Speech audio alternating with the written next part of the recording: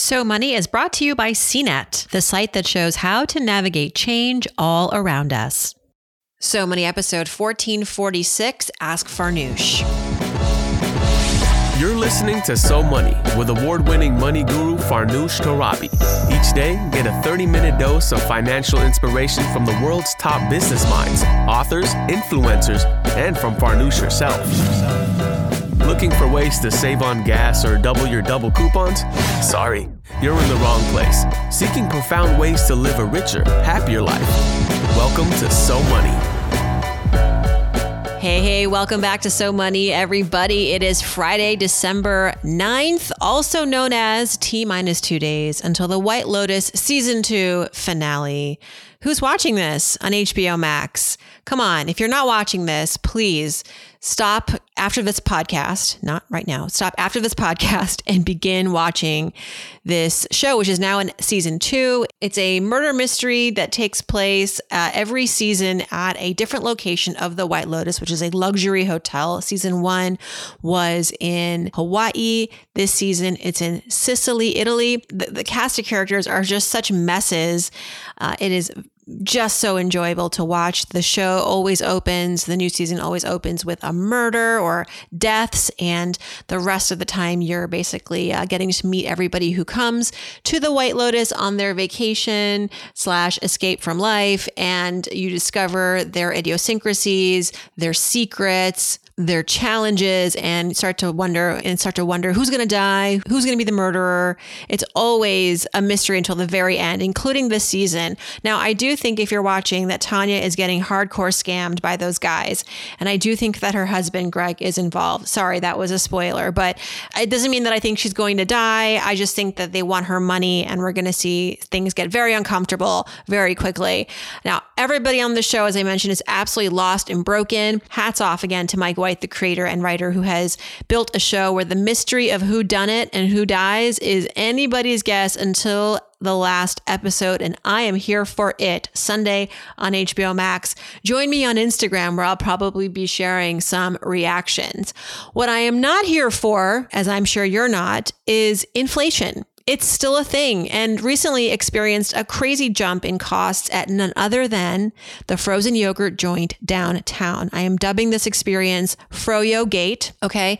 So earlier this week, I took my kids after dinner to get some frozen yogurt. Kind of weird to get that in December, but they were craving it. So we go, and I thought it would be fun to wait outside in the car while the two of them, 8 and 5 years old, go in with money and do it themselves. I think it's helpful sometimes to have these opportunities where they just sort of like practice their independence, engage with real people, pay for things. I gave them a 20. I thought that was going to be more than enough for 2 small frozen yogurts. This is sort of the place where it's pay by weight, and they know they're not allowed to like fill up their cups. They just get like quote unquote enough, which is like, I'm going to bring this back and mom is not going to yell at me. I thought this is going to be, I'm going to get back like at least like $7, $8, $9, between the two of them. So they come back into the car, and my son hands me 50 cents. And I thought 2 things. First, I thought he dropped the money. Next, I thought the frozen yogurt store scammed them, shook them down. And they said, no, this is all they gave us back, Mom. And so you better believe I kept the car running, kept the kids in the car, seatbelts on, ran in and asked the cashier, hey, was there a mistake? Because my kids came here with $20. It came out. He's like, yeah, it was like $19 and some change. It's, pay by weight, ma'am. I didn't want to spend too much time in the store because my kids were still in the car. But on the way out, I asked a couple of people how much they spent on their ice creams. And they said, $10, $9. So I was like, all right, well, then it is what it is. Frozen yogurt is the most expensive thing right now to eat. And if you want to start a business, I suppose it should be a 16 handles. Next time, though, we're getting 3 pints of Ben & Jerry's from the grocery store for that price. And that is my TED Talk on frozen yogurt and inflation. I have been sharing some of these experiences on Instagram. I've been doing more reels. A lot of you have been reaching out saying you like them. What am I doing? Have I hired a social media manager? Nope. I have hired a very good editor, however, who keeps me accountable and makes the videos fun. So my new task every week is to brainstorm video ideas for us all. And sometimes they're very spontaneous, like that frozen yogurt experience was filmed because I wanted to send the video to Dad, my husband, to show like the reaction from my kids who went in the store by themselves to pay, a little moment. And then it ended up being like a mom rage experience and getting schooled on the state of food inflation. I also shared recently one of my biggest money mistakes. I think it's important to be fully transparent about the good and the bad. In reaction to that, a lot of you chimed in with your own money mistakes. And I think that's really healthy, right? To come out and say, I did this, I would have done it differently a second go around. I think we can learn a lot from each other when we do this. And it also reminds us that we're only human. And even I continue to make mistakes. In recent years, I took on a business loan with some co-founders of a business that I started. That was something that I knew at the time was a risk, of course, but I was very confident in the strength of the business and the ability for the business to generate money and help us pay off what was at the time a bridge loan. But unfortunately, the business did not do as well as we had forecasted. And not only did we have to pay a lot of money out of pocket, but we also had this business loan between the three of us, which we are continuing to pay into. The business is gone, but this business loan remains. And, it's very difficult when you have co-founders and co-signers on a loan. If we can't even close the business technically until this loan is done. If we close the business, then the bank has the right to come to us and ask us for all of the money up front as opposed to paying monthly. And some of us want to pay in full, get it out of the way, reduce the interest burden. Others are, unable to do that and they need to pay the minimum every month. And so you all have to kind of band together. You can't break up the loan and say, okay, here's your piece, here's your piece. In the eyes of the bank, every single person is equally responsible. So even if I pay my third, I'm still technically on the hook in case another partner defaults or something happens. Okay, so there's all these risks and I'm not proud of this decision, but it is something that I took knowing that it was a risk. And I'm grateful that I can even continue to pay these payments and make these payments and afford this mistake. But it is what it is. And so thank you for everybody for, chiming in. People were talking about mistakes with home purchases, car purchases. I'll put that link in the show notes so you all can see that, there are no sacred cows when it comes to financial mistakes. All right, let's turn over to the iTunes review section and pick our reviewer of the week. And then we've got a lot of things to go over. We got to go over our recession help desk question about apps for budgeting and saving. I got many recommendations, tips for moving up in your career when you are timid, and whether or not life insurance you get through your job, through your employer is good enough, sufficient enough. But first, let's go to the iTunes review section. Our reviewer this week will get a free 15-minute money session with me. And this week, we're going to give super thanks to Brutista, who left a review last week calling the show empowering and enlightening. She says, or he says, So Money is an amazing podcast that stands out because of Farnoosh's meticulous and intentional approach to relatable topics that affect underprivileged and underrepresented folks in a way that does not make you feel less than for not having a grasp on your personal finances. She always features and promotes other podcasts that will help everyone on their personal and financial journeys, even if they would potentially rival her own. Her dedication to ensuring that people can feel they can take control of their financial journeys and removing the shame of being uneducated in this space is the reason why I love listening to So Money. Oh, thanks, Brutista. I try, I really, especially that shame part that you bring up, I really try to emphasize that there is no shame in the decisions we have made, the choices we make.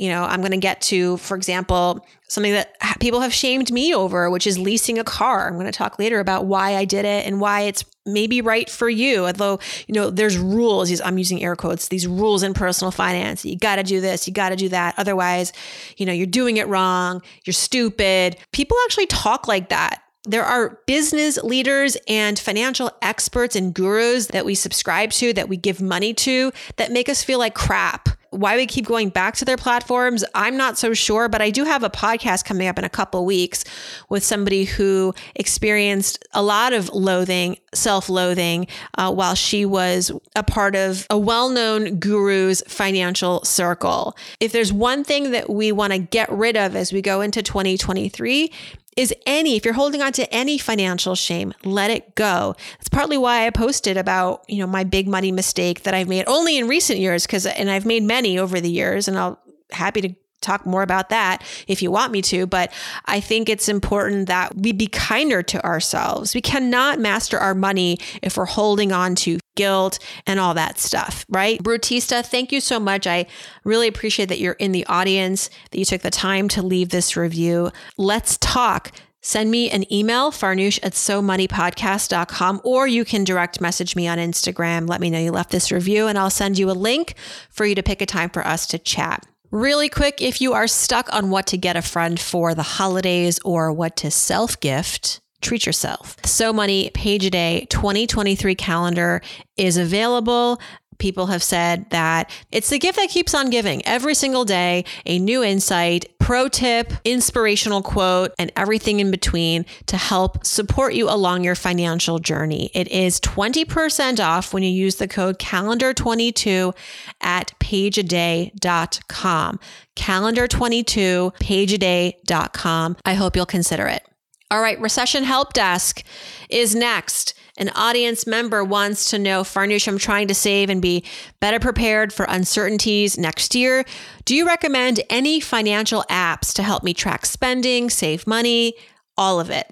Okay, so yes, there are a number of useful money apps that I like and that we've actually reviewed on CNET. And I'm going to put that link in our show notes for you and everybody. But just to give you the rundown, there's Mint, Good Budget, Personal Capital. I love Personal Capital. I love the free version, especially where you can get all of your accounts in one spot. My husband and I both use one account. So we've pulled in all of our various, 401ks and savings accounts and our mortgage so we can see where everything is. It gets updated. It has our net worth at the top, which is always interesting to look at. Don't look at it when the market's down. There's also You Need a Budget. We've had the founder on this show. Really popular software that he's developed that assigns each one of your dollar bills to something. And then there's Honeydew and Zeta for couples. So again, Mint, Good Budget, Personal Capital, You Need a Budget, Honeydew, Mint. I'll put the link in our episode notes where we talk more extensively about these apps on CNET. But I will also say that these apps, while they're all very wonderful and they tend to pull the data from your financial institutions to their apps safely and securely, I would also download, if you haven't already, your own bank's or credit card company's app onto your phone, because that's where you're really going to see the real-time transactions and balances. There is a bit of a delay, whether it's Personal Capital or these others. They sometimes update once a day or twice a day, so they're not up to the minute sometimes. So if you want real-time pictures of where your balance is in that moment or your credit card bill, definitely also accompany these apps with your own bank's apps. All right, mailbag time. A listener wants to know if I have any regrets leasing a car. Do you know that I lease a car? It actually got me a bad review once on this podcast. I could tell she was upset with it because she said that I was getting shallow and questioning some of my financial choices. I mean, it was just after I talked about leasing a car. So I might be making a false connection, but I don't think so, because we know that in our culture, in the money culture, forever, and even when I was first starting out, all the experts would tell me, if you lease a car, you're just, you're being frivolous with your money. Why would you lease a depreciating asset? Cars, we know they depreciate, but not in the last couple of years, right? I think that there are exceptions to rules. Call me crazy. I'll be the first to break them if I think that there is a better way for me to manage my money. And it's personal, right? This is a personal decision. I'm not saying everyone should lease a car. I'm saying that you should consider both options. I don't regret leasing, because for us, leasing meant, believe it or not, more financial security, because our goal was to hold on to cash.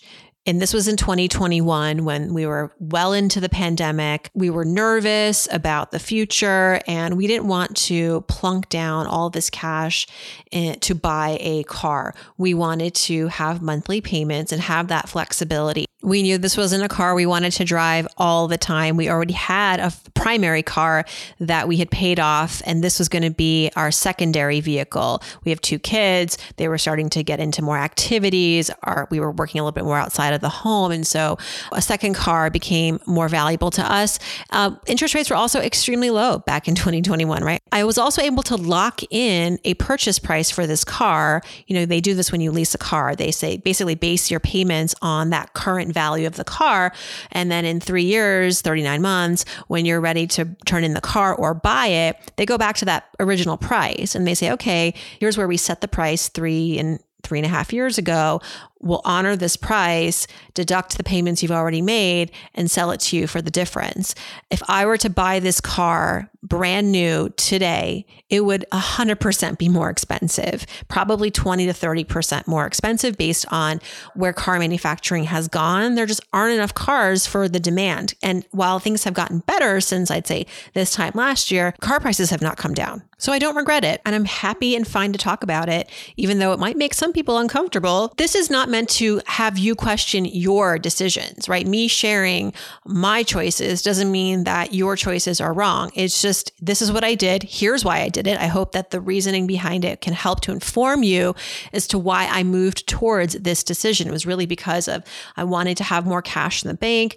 Interest rates were extremely low, which made the monthly payments pretty affordable.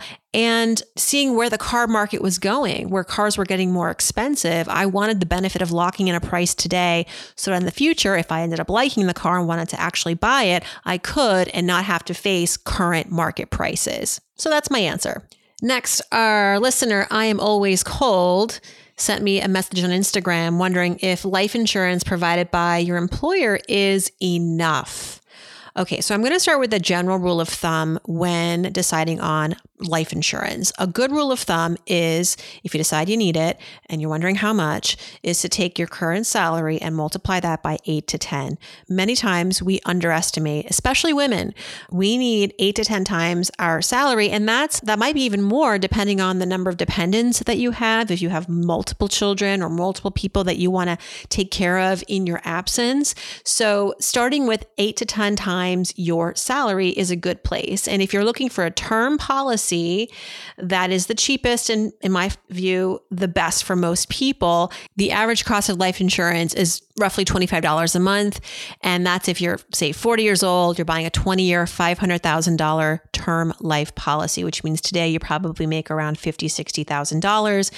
So you go back and look at what your employer is offering you. If your employer is offering you that and that's sufficient, 8 to 10 times, wonderful. If not, and most employers don't have robust life insurance plans. They usually, in my experience, offer anywhere from 1 to 2 years of your salary as a death benefit. So you would want to go out into the private market, look for supplementary term life insurance. Next, my favorite side hustles. Ricky wants to know my favorite side hustles. I've had a number of side hustles throughout the years. I have babysat, I have freelance written, I have bird sat. Assuming you are continuing to work a full-time job and then adding on these side hustles, I think it's firstly important that whatever you pursue outside of work doesn't conflict with work. Some companies have rules around what you can do in your leisure time, that the side hustles you pursue don't compete, let's say, with the job that you're doing. You're not working for a brand or a company that is in competition with your existing company, that you're not doing something in your leisure time that takes away from your responsibilities at work. So I always say, before you pursue a side hustle, once you've made up your mind maybe about what it is you want to do or you're thinking about doing, is have a conversation with your manager or your boss and just say, hey, just wanted to get the green light on doing this, something that I want to do. Maybe you don't have to get into all the details, but I think it's important to at least read your company policy, to read your company handbook and make sure you're not in violation, because I have known of people who've gotten fired over things. And I don't think that was right. There was a guest on this show who was working in marketing for a beverage company. Simultaneous to that, she had started an Instagram and was monetizing her Instagram around overnight oats. She was posting about food recipes and things like that. They found out and they fired her because they said, hey, you're using the same skill sets on this side, in this side hustle, making money. And I think it was just absolutely bogus. They gave her an ultimatum. They said, you can either quit that or come work for or continue working for us. And I'm so proud of her. She said, fire me. And now her Instagram has blown up. She has a book deal. Her name is Rachel Mansfield, by the way. She has over 500,000 followers on Instagram and writes about gluten-free recipes. She's super cool. But I use her as an example of when a side hustle can go wrong. In that case, it kind of went right? It kind of pushed her to do the entrepreneurial thing. But unknowingly, you might be in violation of some of the weird rules that your company has around how you can monetize your free time. So if you have any concerns that what you're pursuing could be in direct conflict with your employer's rules, just be sure that you double check. If you're going to babysit, I don't think you have to tell your boss about that. If you're going to, pet sit or do handiwork through TaskRabbit, that's fine. But if it's something that is a copy of what you're doing in your full-time job for somebody else, I think that could be a problem. That said, I think the best side hustles are the ones that leverage your skills so you're not going into something where there's a learning curve, that you like doing it, and that again, it's something you can do easily with your spare time. At best, a side hustle turns into, your entrepreneurial path, and it's also great when it just helps to pay the bills. When I first embarked on side hustling in my 20s, the goal was just to get out of debt. The goal was just to have a little bit of extra money so that I could go have dinner with friends without coming home and crying into my pillow, worried about how I was going to pay the credit card bill that month.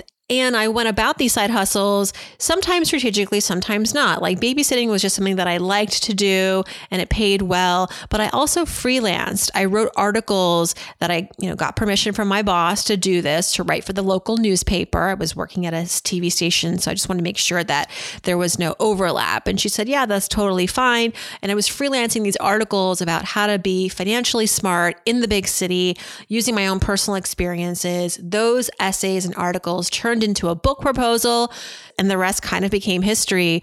Looking back, I think the strategy is ideally to come up with a side hustle that leverages your skills, that might even have a component to it where you're like, I'd love to maybe pursue this full time one day, because it then may get you there. There's so many examples of people out there that we know, like Martha Stewart. I always use that example where she was working on Wall Street and catering dinners and cooking and decorating and doing things like that on the side. And then it turned into, of course, the Martha Stewart industry that we know today. So that's my opinion on side hustles. Sticking with work, we have a question from a friend in the audience who wants to know how to move up in your career when you are timid. Okay, so this person, like so many of us at points in our careers, we may feel like we don't fit in, like our goals are too ambitious, we're afraid to pursue our big hopes and dreams in our career. And I just want to start by questioning the feeling, not to dismiss the feeling, but to question it. Why are you feeling the way that you feel? Where is this being sourced from? Is it that you're actually being told at work that you're not good enough, that your work is lacking, that your people are being aggressive with you at work? That can be real. And that is something that if that is happening to you, know that you are working in a toxic workplace. It is not the right fit and your fears are spot on. You need to start looking for another job. It's not worth it to try to make it work in a workplace where there is hostility and bad vibes. In other cases, we feel insecure or misfit because of what we have just been told throughout our lives, especially as women and people of color, that we don't belong, that wanting to make more or wanting to move up in our careers is a luxury and not something that we necessarily deserve. And this, again, could have been communicated to us. It's out there. We feel it. We see it. And that is also something to reckon with. My advice is to really probe that imposter syndrome that you are feeling. I had an amazing guest on the show that completely changed the way that I look at imposter syndrome. Her name is Ruchika Tulshan. She's the author of Inclusion on Purpose. And she basically says that imposter syndrome is fake, that what you're feeling is real, but it's based on a fake premise that you're not good enough, that, that the imposter syndrome was basically created almost intentionally, she says, to oppress people. When we live in a patriarchy, when we live in a country where racism still exists and sexism and ableism and all the isms, it's in the best interest of people who have biases, who practice discrimination, to have us feel bad about ourselves. And the imposter syndrome perpetuates because there are people out there that want to keep us, quote unquote, in our places. It's our job as women, as people of color, as anybody who may be a victim of this, to say, no, this is BS. This isn't me. This is about these other people who have insecurities about me being successful, about me getting what is my right. So if you're feeling timid in your career, I want you to take inventory of your environment. Who is surrounding you? What is perhaps the toxicity that you're experiencing at work? Is it real? Is it based on other people's problems and not really you? I hope that recognizing that may give you the confidence to say, you know what, I got this. There's no reason for me to be timid. But along the way, practical things like mentors, like practice and failure, even picking yourself up from failure, can build confidence, can flex that empowerment muscle that's so needed as you are rising up through your career. I often find that learning other people's stories of how they got to where they are, not just the straight path, but the bumps along the way, the failures, the setbacks, knowing that how you're feeling today, someone else was in your shoes who was equally as ambitious, who got to where they wanted to be in spite of feeling the way that they feel. And to know that how you're feeling is pretty normal, and let that be fuel for you to continue being ambitious. If you're afraid, if you're feeling like there's a learning gap, go fill the gap. Use the fear to fuel you to get further along in your career, to do the things that you have to do, whether that is, again, finding mentors, taking courses, working overtime a little bit to strengthen your skill set. But don't ever feel that you don't belong because someone told you that. That is their problem. And they're probably threatened by you. I've always found that when people tell me no, it motivates me to actually go and do the thing. I want to prove them wrong. It's a great motivator. And on that note, I want to wish everybody a happy weekend. Thanks for tuning in. We've been covering the cost of living on the show since Monday. We spoke with Emily Maloney about healthcare costs and how to save. On Wednesday, it was Alexandria Ravenel on the gig economy and some of the risks that gig workers take on and how we can move forward in a healthier, more protective way for this growing economy. And continuing that cost of living theme, we're going to talk to Gene Ludwig on Monday, who has a different metric for measuring the cost of living. He doesn't use CPI. He doesn't love the unemployment rate. Learn more about his insights as a longtime economist. And then we'll be speaking with Alyssa Quart next week as well, who's the author of many books, including Squeezed, Why Our Families Can't Afford America. She brings insights into the quote unquote middle class. Until then, I hope your weekend is so money.